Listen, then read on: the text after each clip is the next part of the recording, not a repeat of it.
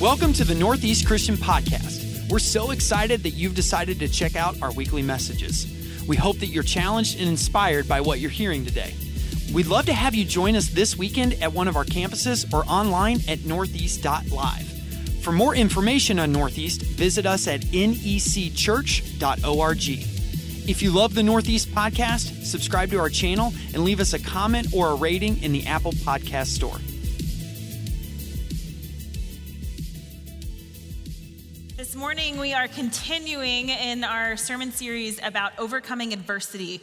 If you were here with us last week, we looked at James chapter 1 and specifically focused on the ways in which James teaches us that we are to respond the moment that we are faced with a trial or some kind of testing or tribulation or temptation in our lives. So if you were not here last week, I would love to challenge you to go back and listen to that, because today we are continuing to work our way through the book of James. We're jumping over to chapter 3, where towards the end of the chapter, James really focuses on the importance of maturing in wisdom and what that should look like in our lives. So that is what our conversation is about today. And I want to start by sharing a story of a conversation that happened in my life about 9 years ago, almost to the day, when my oldest daughter, Amelia, was born. She was born in May, and I took about 6 weeks of maternity leave and then came back to work. And it was my first day back in the office. And if any new parent can remember those first few months of figuring out what that looks like, it's chaotic. You're excited to be around adults, but you're also terrified to not be with your infant. It's a very confusing season in life. And I remember a moment of my first day back when a coworker, a friend, her name is Rosemary, she looked at me, and you know how when someone looks at you, you kind of feel like they're looking deep down into your soul because you just know that they see you for who you are in that moment. And Rosemary asked me, she said, well, what are you doing right now to keep Jonathan, my husband, a priority? What are you doing to invest in your marriage right now? And I remember laughing out loud at that question because it just felt completely ludicrous. Like, I have a newborn baby. How in the world would I be making him a priority right now?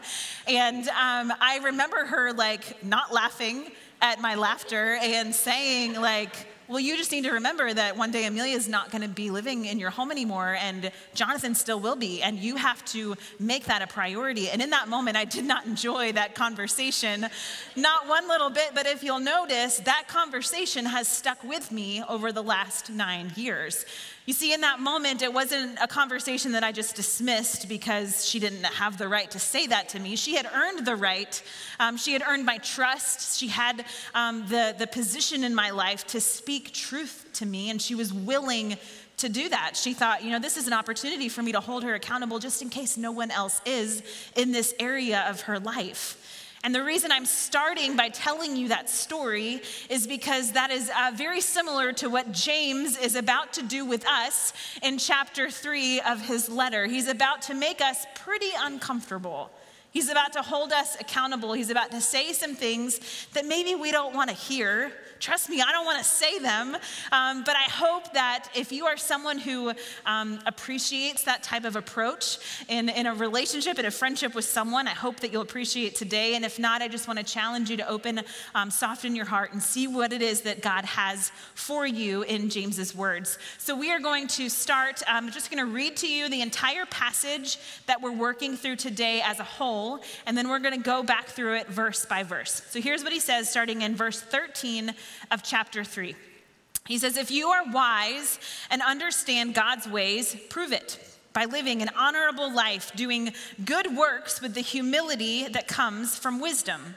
But if you are bitterly jealous and there is selfish ambition in your heart, don't cover up the truth with boasting and lying. For jealousy and selfishness are not God's kind of wisdom. Such things are earthly, unspiritual, and demonic. For wherever there is jealousy and selfish ambition, there you will find disorder and evil of every kind. But the wisdom from above is first of all pure. It's also peace-loving, gentle at all times, and willing to yield to others. It is full of mercy and the fruit of good deeds. It shows no favoritism and is always sincere. And those who are peacemakers will plant seeds of peace and reap a harvest of righteousness. I mentioned that today we're talking about maturing in wisdom and what that looks like. So it might not have surprised you to hear that we read the word wisdom 4 times in this very short passage of scripture. James is pointing out to us that for most of us, there's a good chance that we are leaning more heavily toward one type of wisdom. There's godly wisdom and there's ungodly wisdom. You can't do both. So today we're going to figure out where your life is more heavily leaning right now and see if there's an adjustment that needs to be made. We have an opportunity for that reset to determine if the path that we're currently on will lead us toward the kind of wisdom that James is urging us to pursue, because this passage is extremely clear about what can happen in our lives if we choose to pursue ungodly wisdom.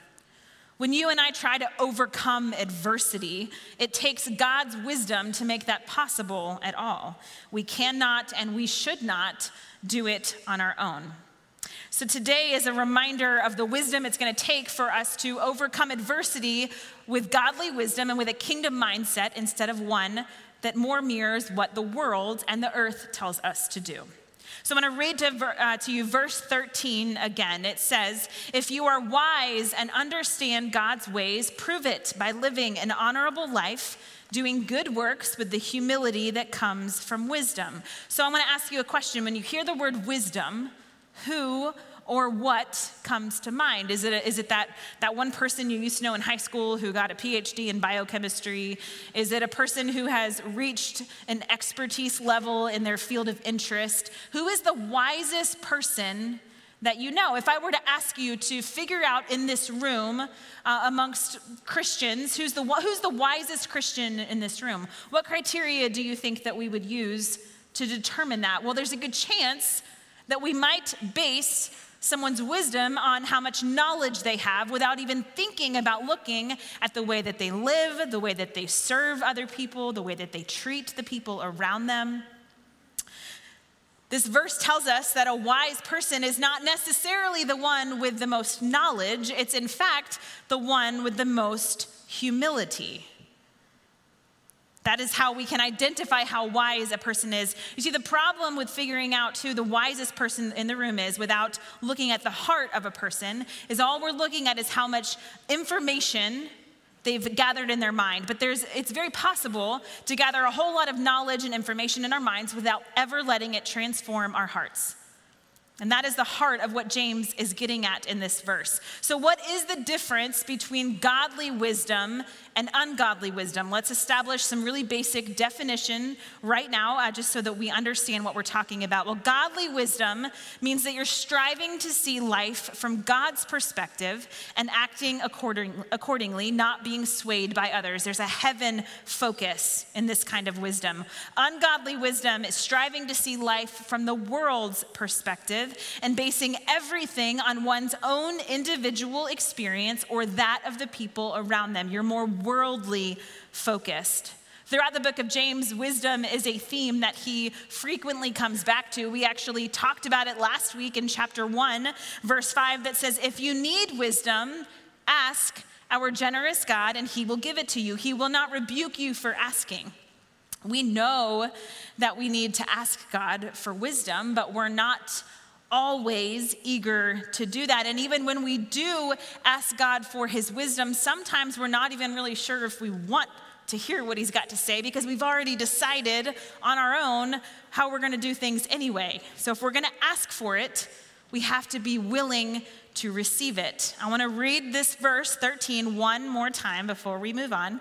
It says, "If you are wise and understand God's ways, prove it by living an honorable life, doing good works with the humility that comes from wisdom." Let's talk a little bit more about humility. A wise person doesn't, in fact, know everything. And I love that being humble means that you admit that you don't know everything. It means that when there's a topic in your life that you just don't know how to handle, whether it's parenting or marriage or conflict, friendships, if there's grief in your life, if you're facing an addiction or a diagnosis that you just don't know how to handle, Showing humility in the middle of that means that you're willing to go out and ask for help, or you're willing to acquire the knowledge and the understanding that you need to get a better sense of where you're at. Now, the opposite of humility is arrogance. And some of you immediately thought of that one person in your life who you know is arrogant. But I want to ask you for a moment to just look in the mirror and really think about times in your life where arrogance has popped up, because I think it happens to all of us. I know it happens to me. You see, arrogance is the belief that I know what I know, and I know what I'm supposed to know, and in fact, I also know what you're supposed to know. And I don't care what I don't know, because I already know what I know, and I know that I'm right. But you see, this funny thing happens as we get older, either in years or we get older in wisdom, and we realize that it turns out I didn't actually know anything at all to begin with. We have such an opportunity to really look in the mirror today and discover what it is that James is needing us to realize, maybe for the very first time, because true wisdom and true humility can be seen in our character and can be seen in the fruit that we produce in our lives. It's something in you that only God can do, only God can produce. You see, what can happen when we rely or depend on our arrogance to get us through something, it leads to what we read in verse 14 that says, "But if you are bitterly jealous and there is selfish ambition in your heart, don't cover up the truth with boasting and lying." In this verse, James is calling us to self-examination, similarly to how Rosemary did with me 9 years ago. James is essentially asking, what's really going on in your heart right now?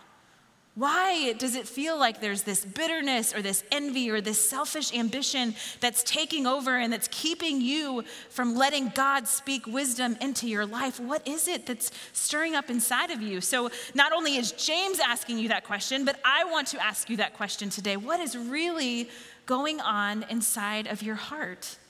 Is there something in your life that just is keeping you from truly allowing godly wisdom to rule in the ways that you make decisions and the ways that you're living, the ways that you're treating other people? What's keeping you from keeping your eyes focused only on Jesus? Verse 15 says, "For jealousy and selfishness are not God's kind of wisdom. Such things are earthly, unspiritual, and demonic."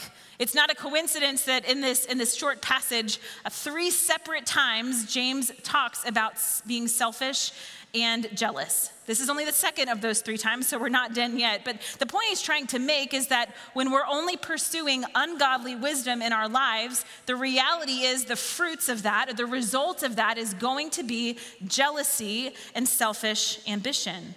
It results with us being more focused on ourselves and not able to think about anything or anyone else other than our own personal agenda. I told you, James is not messing around in this passage, and I'm sure you're all just so glad you came to church today. Verse 16, he mentions jealousy and selfish ambition for a 3rd time when he says, "For wherever there is jealousy and selfish ambition, there you will find disorder and evil of every kind." The fruits of jealousy and selfish ambition, this verse tells us, is chaos and disorder. And we know that our God is not a God of disorder, not just because of what James teaches us, but when we look at 1 Corinthians chapter 14, it literally says, "For God is not a God of disorder, but he is a God of peace."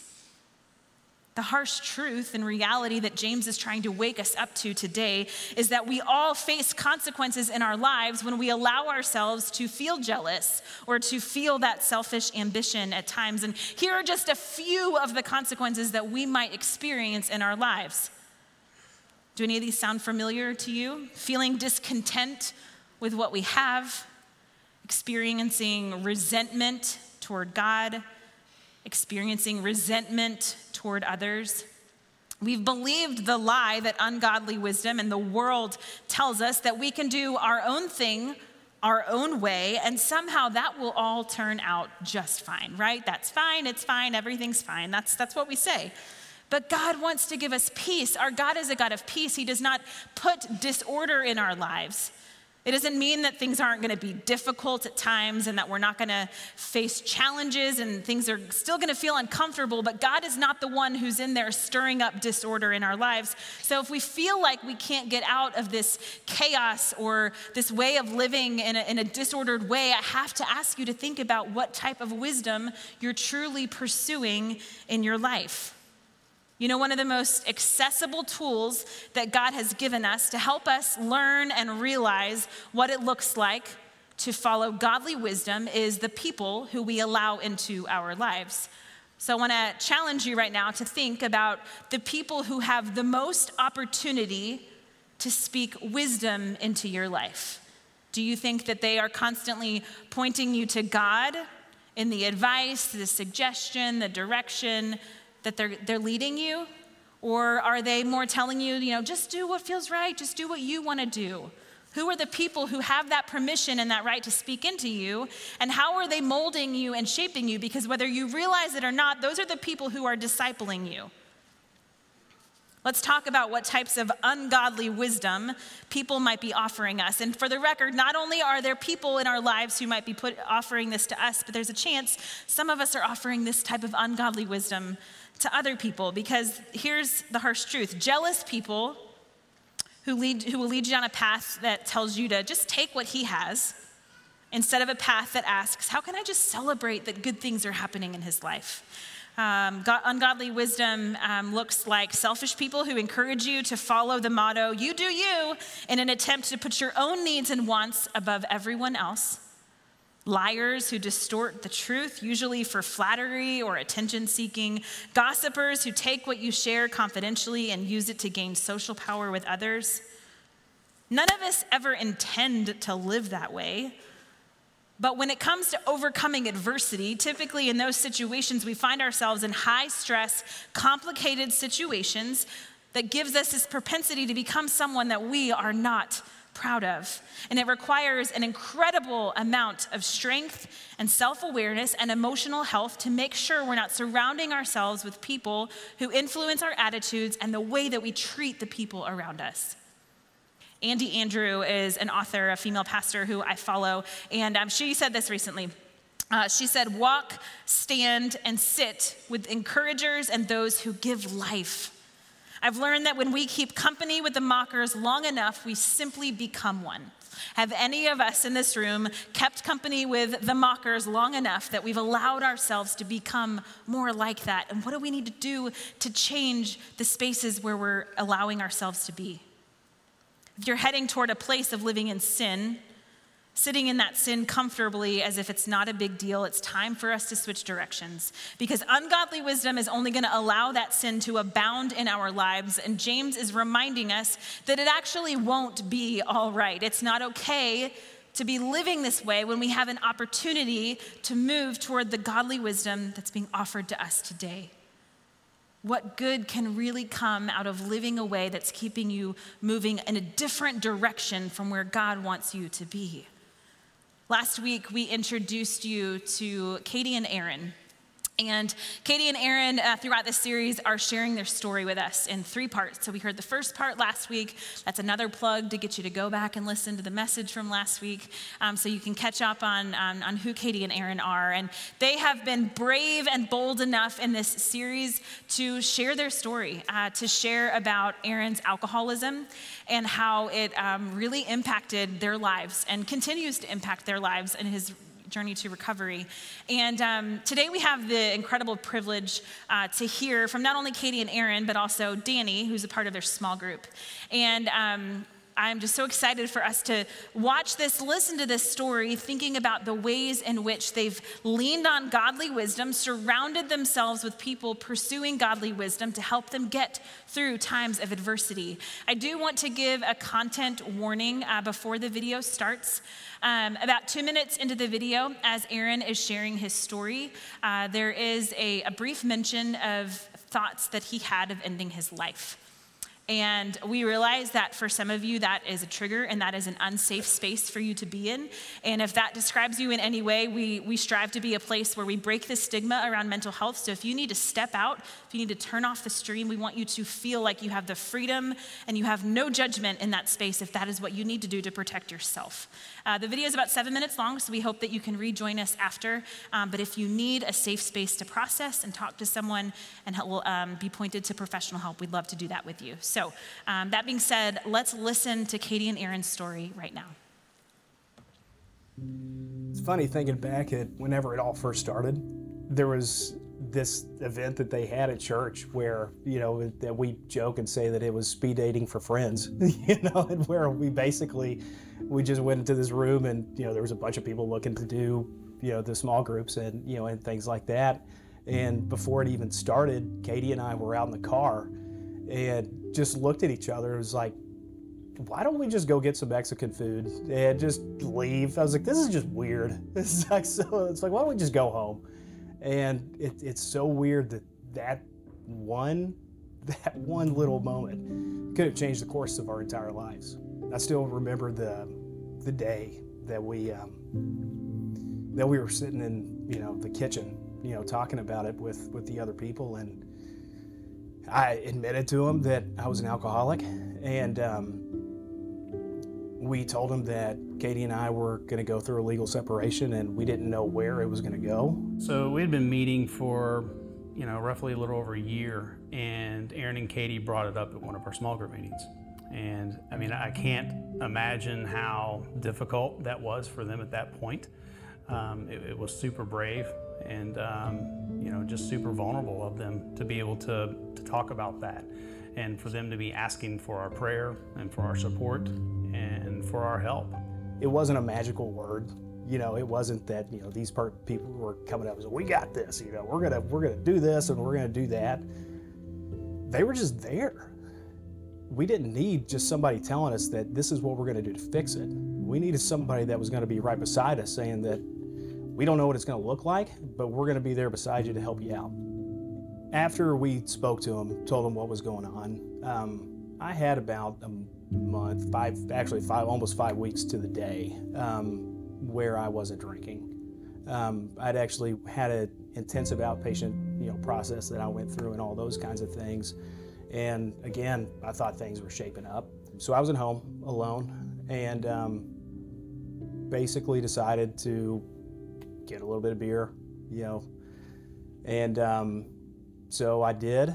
I got, I think I got a 6-pack at the time, flew through the 6-pack like that. And I knew right away that that wasn't going to be enough. Aaron was supposed to go spend time with his family in Eastern Kentucky. And, we had chatted on that Saturday while I was traveling. Everything seemed pretty okay. On Sunday, when I found out he wasn't in Eastern Kentucky, I was like, this seems odd. You were supposed to go in. You told me you were going to. He was like, no, I just kind of wanted to stay home. I have to work the next day. I'm okay.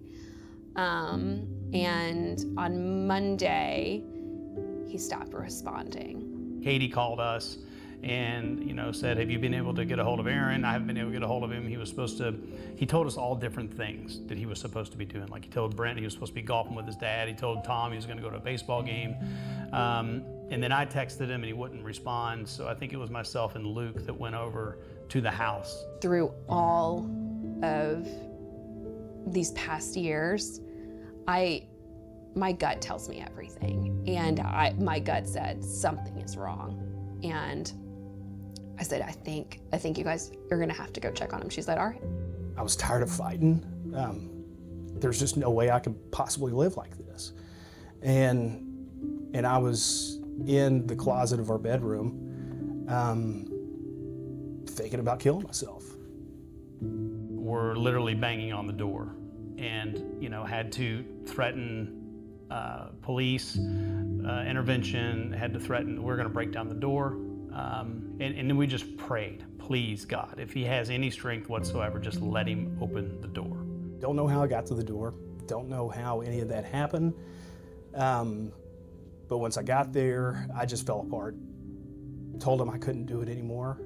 And there's one moment from that entire thing that I remember.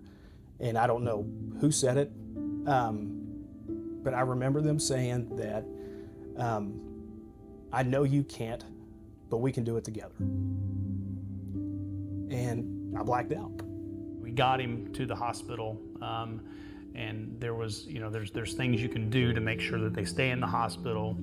Well, Aaron is a very smart guy, and he's a very charming man, and he can talk his way out of things, and he did, and he got home. So we had to go back and then get him and take him back downtown. And he was obviously completely just mortified of what was going on when he started to sober up and realize things.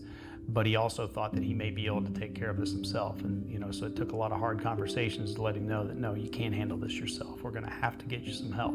He arranged a 30-day treatment facility for me to go to. And at first I was not up for it. I was not having it. And found out pretty quick that this wasn't an option. This is something that you're going to do. Once Aaron went to the facility, those ladies were amazing. They would come over, they would help me bathe the kids. We would go on walks, they would bring me dinner. I ended up having to have emergency gallbladder surgery during that time too. So they were there during all of that. It really took all of us, and to me, man, it was just a beautiful picture of what the church should be for each other. And everybody was willing, and it didn't put anybody out. And we were just doing it out of love for Aaron and Katie. You've removed the stigma of having secrets. I mean, you've got people in your life where you can say anything to them and they're not going to judge you one bit about it. When I can say that it's saved my life, it's not, I'm not just making that up. I mean, it's something where I legitimately would have either killed myself or would have been killed by this disease. Not only that, our marriage. I mean, our marriage absolutely had no shot of working out had it not been for them being in our life. I just can't imagine our life without him, because my life and his life would be so completely different if they weren't here. And that's one of those moments where, again, we could have went and got Mexican food and not gone to small group gathering, but we chose to do it. And it was the biggest turning point in our life that we just didn't know yet. I think Danny summed it all up perfectly. He said a beautiful picture of what the church should be. And sometimes the greatest blessings in our lives are the people God sends to us who protect us, teach us, and encourage us along the way. They're not only there to love us in those moments, but they're there to model what it looks like for us to love ourselves again. I want to read a few lines from the story that just really have stuck with me over the last week. Danny said, as he and Luke were standing at the door, hoping that Aaron would come to the door, they prayed, God, if he has any strength at all, just let him open the door. And from the moment that I heard Danny say those words, I want you to know that that's been our prayer for all of you in this series. If you're facing something right now, if you have any strength at all, will you just open the door and let someone in? Let a trusted, safe person in your life, if it's a pastor, if it's a person at this church, if it's coming Wednesday night to just talk about what's going on, will you just open the door and let someone in? Aaron described his experience with this intentional community that I hope you heard them say, that they came to church and got placed in this group randomly without really knowing what was going on, and they sat out in their car and thought about going to get Mexican food instead, but they didn't. They made the choice to step intentionally into community. And here's how he described it. He said about how they showed up for them during this time. It wasn't a magical word that they said. They were just there. We didn't need someone to fix it, but someone to say, we don't know what it's going to look like, but we're not leaving. And that speaks directly to what we've been talking about today when it comes to humility making you the wisest person in the room. It's being willing to say, I have no idea what you need right now, but I'm going to stay here with you every step of the way. This is the kind of godly wisdom that James wants us to pursue in our lives, the kind that shows us what it looks like to consistently keep our eyes and keep the eyes of the people around us focused on God. So how do we chase after that and develop it in our lives? How do we take what James is saying and figure out how this applies and truly can help us overcome adversity? I want to read to you again verses 17 and 18 from James chapter 3. We heard these verses at the beginning of our conversation, but as I read them this time, I want you to think specifically about what you just watched in this story and how much you might find that it really lines up with what it looks like to show godly wisdom in your life. Here's what James said. He said, "But the wisdom from above is first of all pure. It's also peace-loving, gentle at all times. It's willing to yield to others. It is full of mercy and the fruit of good deeds. It shows no favoritism and is always sincere.